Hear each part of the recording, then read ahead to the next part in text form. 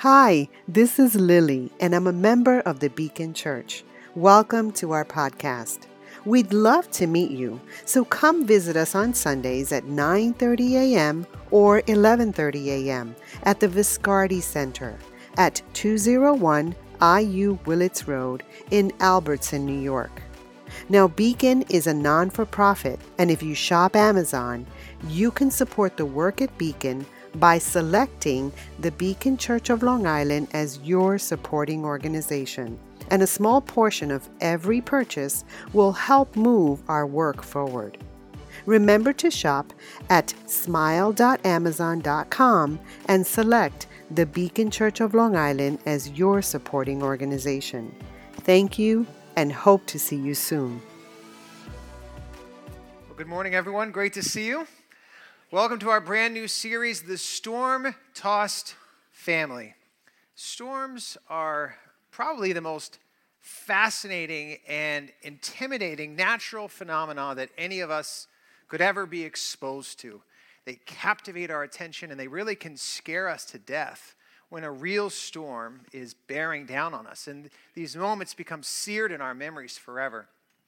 I'm sure if I talk to you, you can remember your exact story of where you were and how it went for you during Hurricane Irene or Superstorm Sandy or any of the other storms that have come through our region over the years. I can tell you exactly how many days my power was out for each storm, which trees fell down on our block, who came over to stay with us because their power was out longer.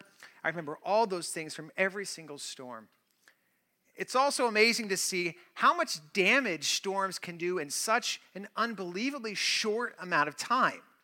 The average tornado is less than 10 minutes long, but it can destroy a whole neighborhood. Hurricanes and typhoons, they're usually only in one place for about a day, maybe a little bit less, but they can destroy entire cities, communities, or even islands. And when there is a storm on the way, the last thing that we want is our family to be in danger. And so this morning, we're beginning this new series called The Storm-Tossed Family because every family faces storms. Now, some of these storms are just small skirmishes in the house, the daily kind of grind, the daily rub that happens about things that don't really seem to be that important, but a little storm crops up nonetheless. Or other storms that we face are massive, and the hurricanes and the typhoons that can come into our families' lives can shake us to the core. Families are vulnerable to storms. Families attract storms. Families can even create storms. I was looking into this a little bit. Did you know that cities themselves can actually create storms? Now, hear me out on this. It's totally a thing. It's called the urban heat effect. And picture it. This is what happens. There's a lot of extra heat that's created within a city, whether it's from the cars and machinery, whether it's from materials like concrete and asphalt that reflect heat. There's less vegetation in a city than there would be in the country, of course. So there's more heat in a city at any given time than there is the surrounding countryside.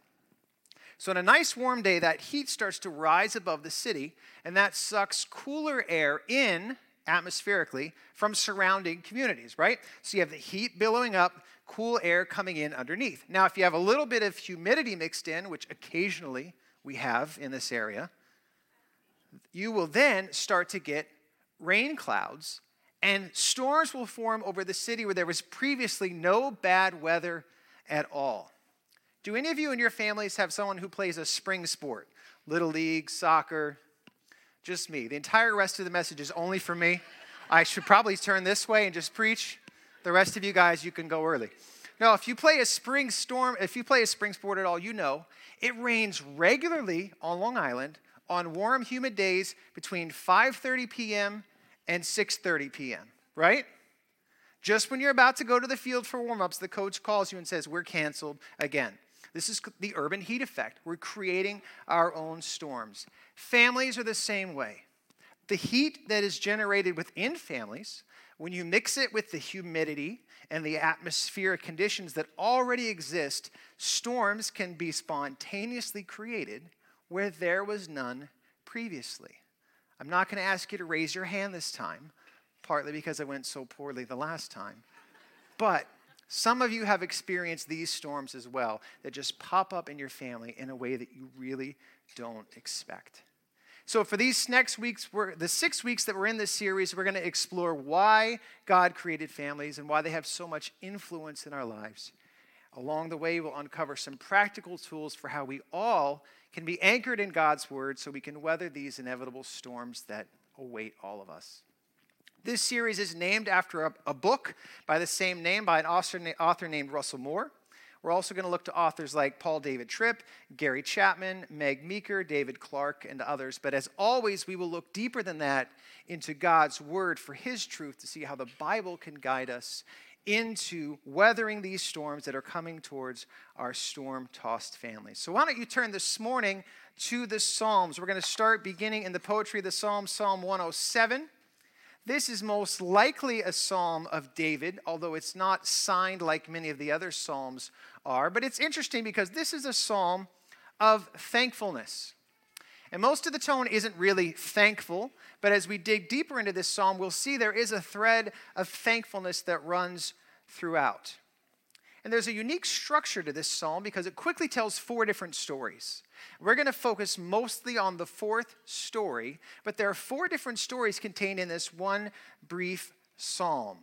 And so the introduction, the topic sentence, is 3 verses at the top. So we'll start by reading that. If you have the Bible in front of you, especially the New International Version, I want to invite you to read aloud with me these first 3 verses of Psalm 107, verses 1 to 3. Let's read. Give thanks to the Lord, for he is good. His love endures forever. Let the redeemed of the Lord tell their story. Those he redeemed from the hand of the foe. Those he gathered from the lands, from east and west, from north and south. Okay, we'll stop there for now. Then it goes into the 4 stories. Okay, story number 1 tells about the opposite of storm. And actually, all these stories are about the redeemed, which is a word used for God's people, those who are redeemed. But in all 4 cases of our psalm, redeem actually becomes used literally because in every instance, they face some sort of storm or adversity, and God brings them back. That's what it means to be redeemed, when something has been lost or is away and is brought back. So the first picture of the redeemed is in verses 4 through 9. It's the opposite of a storm. The redeemed experience drought. They have no nourishing rain, and they experience that in the desert until they're brought back to the city. In the second portrait, the second story, the redeemed are imprisoned in darkness because of their rebellion, because of their sin, and they remain in darkness until God brings them back into the light. In the third story is similar again because these redeemed, through their own rebellion, through their own foolishness, they go into some sort of general affliction and malaise and malnutrition. It's not absolutely clear, but they have no desire to eat or be nourished until God redeems them.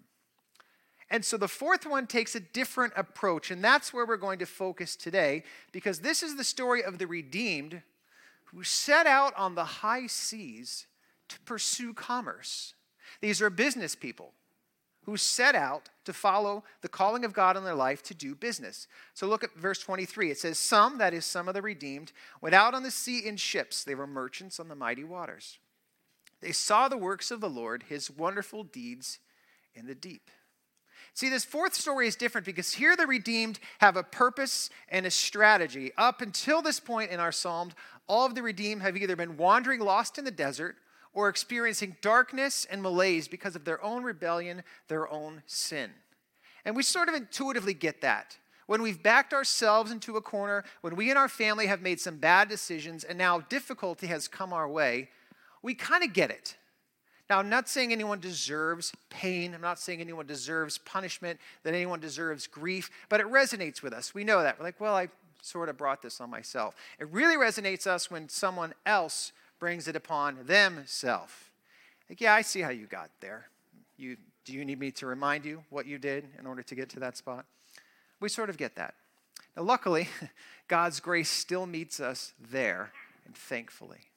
But these merchants, again, are different because they weren't doing the wrong thing. They weren't about rebellion. They weren't about their sin. They were about the right things. They were going out to do what they were supposed to do. they set out bravely to pursue their business. And in the ancient world, to set out on a ship as a merchant is an act of courage, an act of bravery. In those days, the sea was regarded as the ultimate, most fearsome thing. Navigation techniques were primitive, so it was very possible to get lost.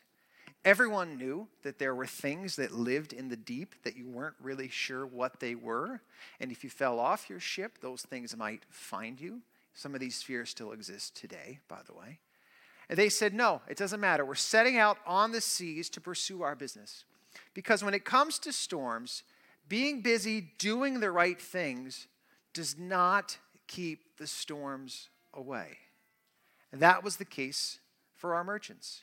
Verse 25 says, "For he spoke and stirred up a tempest that lifted the high waves. They mounted up to the heavens and went down to their depths. In their peril, their courage melted away. They reeled and staggered like drunkards. They were at their wits' end." So the storms came. This is not a surprise. They were out on the ocean and a storm came. And verse 26 describes their harrowing experience. The waves were so huge that the poet describes them as extending from the heavens to the depths. And this is intentional exaggeration. He's saying they extend from higher than you can possibly believe to lower than you can possibly believe. And that the waves were so bad that the sailors could no longer walk in a straight line as though they were drunk. Any ship described in the Psalms would not have been a big ship, but more like a boat. This would have been a very scary thing. Now, I don't know if you've ever been on a sailboat in a storm, but it's a very busy place. The first thing you need to do when the wind kicks up in your sailboat is you need to reef the sails, which is a way of making the sails smaller so they catch less wind. Then your head sail, you might need to change it out completely for a smaller one or put it away. And by the way, taking down sails in heavy wind is very, very difficult. It's also critical for you to set a course when you're in a storm. You may try to continue to your destination, or you might change course relative to the wind for safety, or again, you might change course to try to run for land or for an island that you can go to the leeward side to get out of the wind. And steering a boat in a storm is not a 1 or 2 person job. It's probably at least 3 people, one white-knuckled person with their hands on the wheel, another one looking at the compass, and a third person just trying to coordinate between them. There's so much more that's going on. You have to check on the cargo on your ship. These are merchants after all. They have something to sell. And if their cargo is destroyed during the storm, they would probably go out of business. But if they keep too much cargo and the boat is too heavy during the storm, well, now they could probably lose their life. The captain has to watch out for the crew. You need to make sure they're wearing the right safety equipment. You probably need to have lines on them that lead back to the boat so that if they fall off, you can retrieve them. But you need to make sure they have a knife on them so that if they're dragged under the boat, they can cut that same line. And if you have passengers on your boat, that's even worse because they're guaranteed to just be in the way and also be at risk of everything that's flying around the boat. So a boat in a storm is a very busy place. We experience that same thing so often when the storms of our life come, we become very, very busy. Literally, when the storms come, we have to prepare, right? So if a hurricane is coming this fall, well, you're going to put away your lawn furniture, more than likely. You're going to check everything in your property that needs to be put away. You should check the storm drains on your street to make sure that it's not going to flood. If we're getting a snowstorm later in the year, you're going to check for ice melt and shovels. And then, of course, you have to go to Stop and Shop and buy all the food. I don't know why, but you have to go to Stop and Shop and buy all the foods. I think the weather must be sponsored by Stop and Shop because I think they make a ton of money every single time that there's a storm. I remember when Hurricane Irene came, I wanted to help my family to prepare. So I went to the grocery store. I don't usually go to the grocery store, so I didn't know where anything was or what we usually buy, or, well, pretty much anything. So I was wandering around the store trying to figure out how I could help the family get ready for Hurricane Irene. And I thought, what could we keep? We might not have power for days. I'm like, what should I buy? Well, stuff that doesn't go bad. All right, I'm going to buy, and I was looking, I'm going to buy stew. That's what I'm going to buy because we can heat it in a pot on the barbecue. So I bought a bunch of cans of stew, and then I think I bought like some candy and some bottled water and I don't know, something else. So I get home, and my wife's like, what you got there? Like, hey, I bought us this stew to be ready for the storm. She looks at it, she's like, half of our family is allergic to the ingredients in this stew. I'm like, oh, all right. And we have plenty of water, and we definitely don't need any candy. So I'm like, I don't know. I just thought it was helping us get ready for the storm. I was busy. I was doing stuff, but I didn't do anything that actually helped. And there's an example that we see from the sailors in the psalm because they did something else, and it seemed simple, but it's incredibly profound because in verse 28, they cried out to the Lord in their trouble.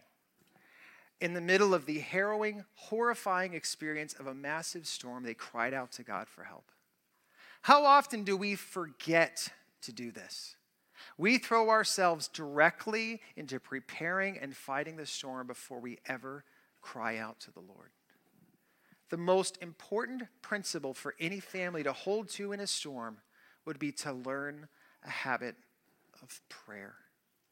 Now, I know right now that you are totally not shocked that you came to church and we're going to tell you, you really should pray more. You're like, yeah, Chris, we get this. A lot of you grew up going to Sunday school like I did. We used to call it Sunday school before it was Kids Quest with a Z. Now the cool names, I love it, but we didn't used to call it that.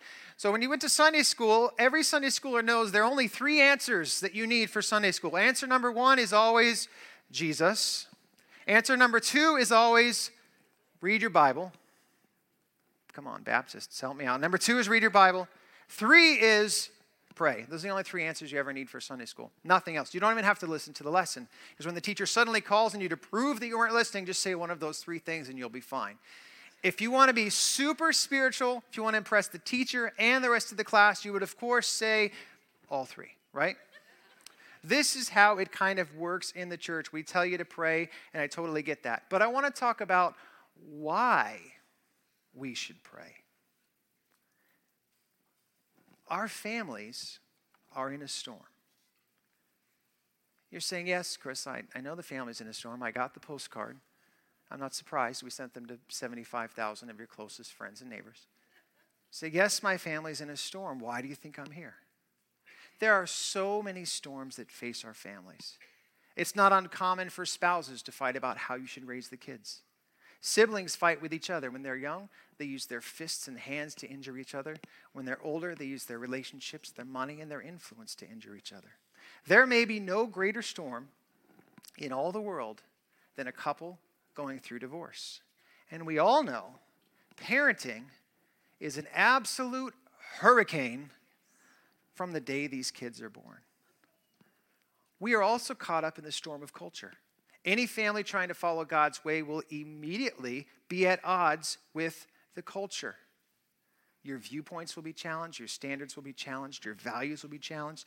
Just when you think you're finding a new way to win, new issues that you didn't even know existed will rise up to become the next battleground. This storm will never end. But you are still engaged in a larger storm than that. You are engaged, in fact, in the storm of the century. Think back to the very beginning of man. God created Adam and Eve. They were perfect and sinless. There was perfect unity and partnership between them. The perfect partnership between them was meant to be an example of the perfect partnership between us and God, the complementary relationship that can exist. But then sin entered the world.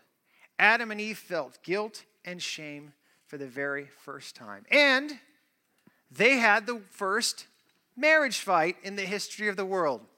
Do you want to read the first marriage fight in the history of the world? It's always fun to see other people fighting when it's not your own, right? You can kind of peer in. All right, so this is what happened. God came on the scene. He's speaking to Adam, and he said, "Have you eaten from the tree that I commanded you not to eat from?" The man said, "The woman you put here with me, she gave me some fruit from the tree, and I ate it." He immediately blames her. Now, the Bible is, believe it or not, the Bible's condensed. It doesn't tell every part of every conversation. So we don't get to know what Eve said next. But I think we can guess. I'm sure it involved Adam, for the first time in the history of the world, sleeping alone on the couch of the Garden of Eden. Because she's going, "Oh, I gave you..." Nice. fact, Adam is so good at this, if you notice, he was even willing to throw a little shade at God. He's like, the woman that you put here with me. And men have been doing this ever since, right? Not my fault, not my fault, her fault, and a little bit of her friends. Right? The first fight in the history of mankind. And as a result of their sin, the relationship between them was damaged forever. And it actually got worse and worse and worse. Their first two sons were Cain and Abel. Well, if you've read this part of the Bible, you know. One son killed the other. And the son who survived, he was banished forever, never to be seen from again. That is real pain, to see your family destroyed like that. If you keep reading the Bible, you'll see stories of father and son estrangement, sexual blackmail, inappropriate physical relationships between parents and grown children. You'll see a husband who's willing to prostitute his wife for political gain 2 times. This is all in the very first book of the Bible. And it gets worse: polygamy, abandonment, rivalry. Part of working on our storm-tossed families is understanding that we are all one big dysfunctional family. If you're a guest here today, welcome. We are all one big dysfunctional family. That family started with Adam and Eve and extends to all of us. That's why Jesus' story of the prodigal son really resonates with us, because every family has a prodigal. If you're thinking, well, my family doesn't have a prodigal, well, then that prodigal was probably you. It resonates with us. And our family is in a storm, and that storm is spiritual. The enemy of God has been at war against the family from the very beginning. The storms that come at your family are not random. They are hand-selected by an adept enemy who has made it his life's mission to destroy whatever you hold dear and hope it causes you to hate God and reject him forever. That's why we can't simply develop a magic formula for how to have the perfect Christian family. So in this series, unfortunately, we won't be able to say, here are the 5 things you should do every week with your family. Or here's the exact amount of time you should let your children look at screens each day. Or if you do these 3 things, your marriage will flourish in that one way, men, that you really wish that it would just a little bit more. Just do these 3 things.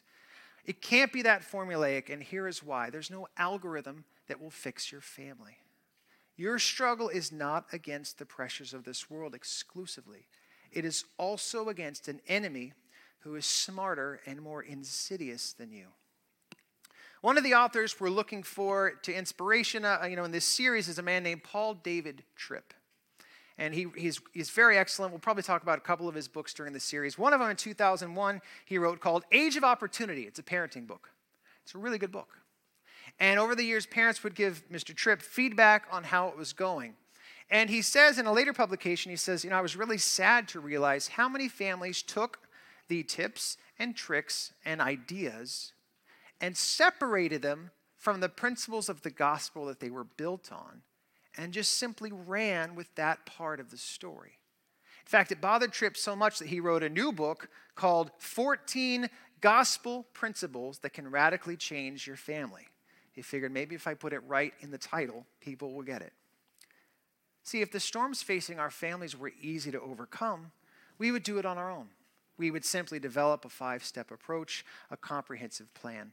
But these storms are impossible for us to overcome on our own. That is why we need the cross. Stay with me for a minute. God created everything in this world after the pattern of Jesus. Everything in this world, seen and unseen, is summed up in Jesus. That means he is the pattern and blueprint of everything. Everything that was created through him and was created for him, and Jesus holds all of it together. And then what God has done is he has embedded in that creation smaller pictures of the beauty that will eventually be realized in the gospel. And family is one of those pictures that God created to say this is what the gospel could and will be. The reason we long to belong to each other is because we were created by God the Father, and it is part of our creation to yearn to be back with him. Marriage isn't about companionship or even physical pleasure. It's about seeing the union that can exist between a man and a woman as an example of Christ and his church. Parenting isn't about leaving a legacy, but it's a reflection of the fatherhood of God and the warm belonging of the Holy Spirit. So then, it is no coincidence that the enemy targets these relationships because they are created to be a reflection of the gospel that is in Jesus.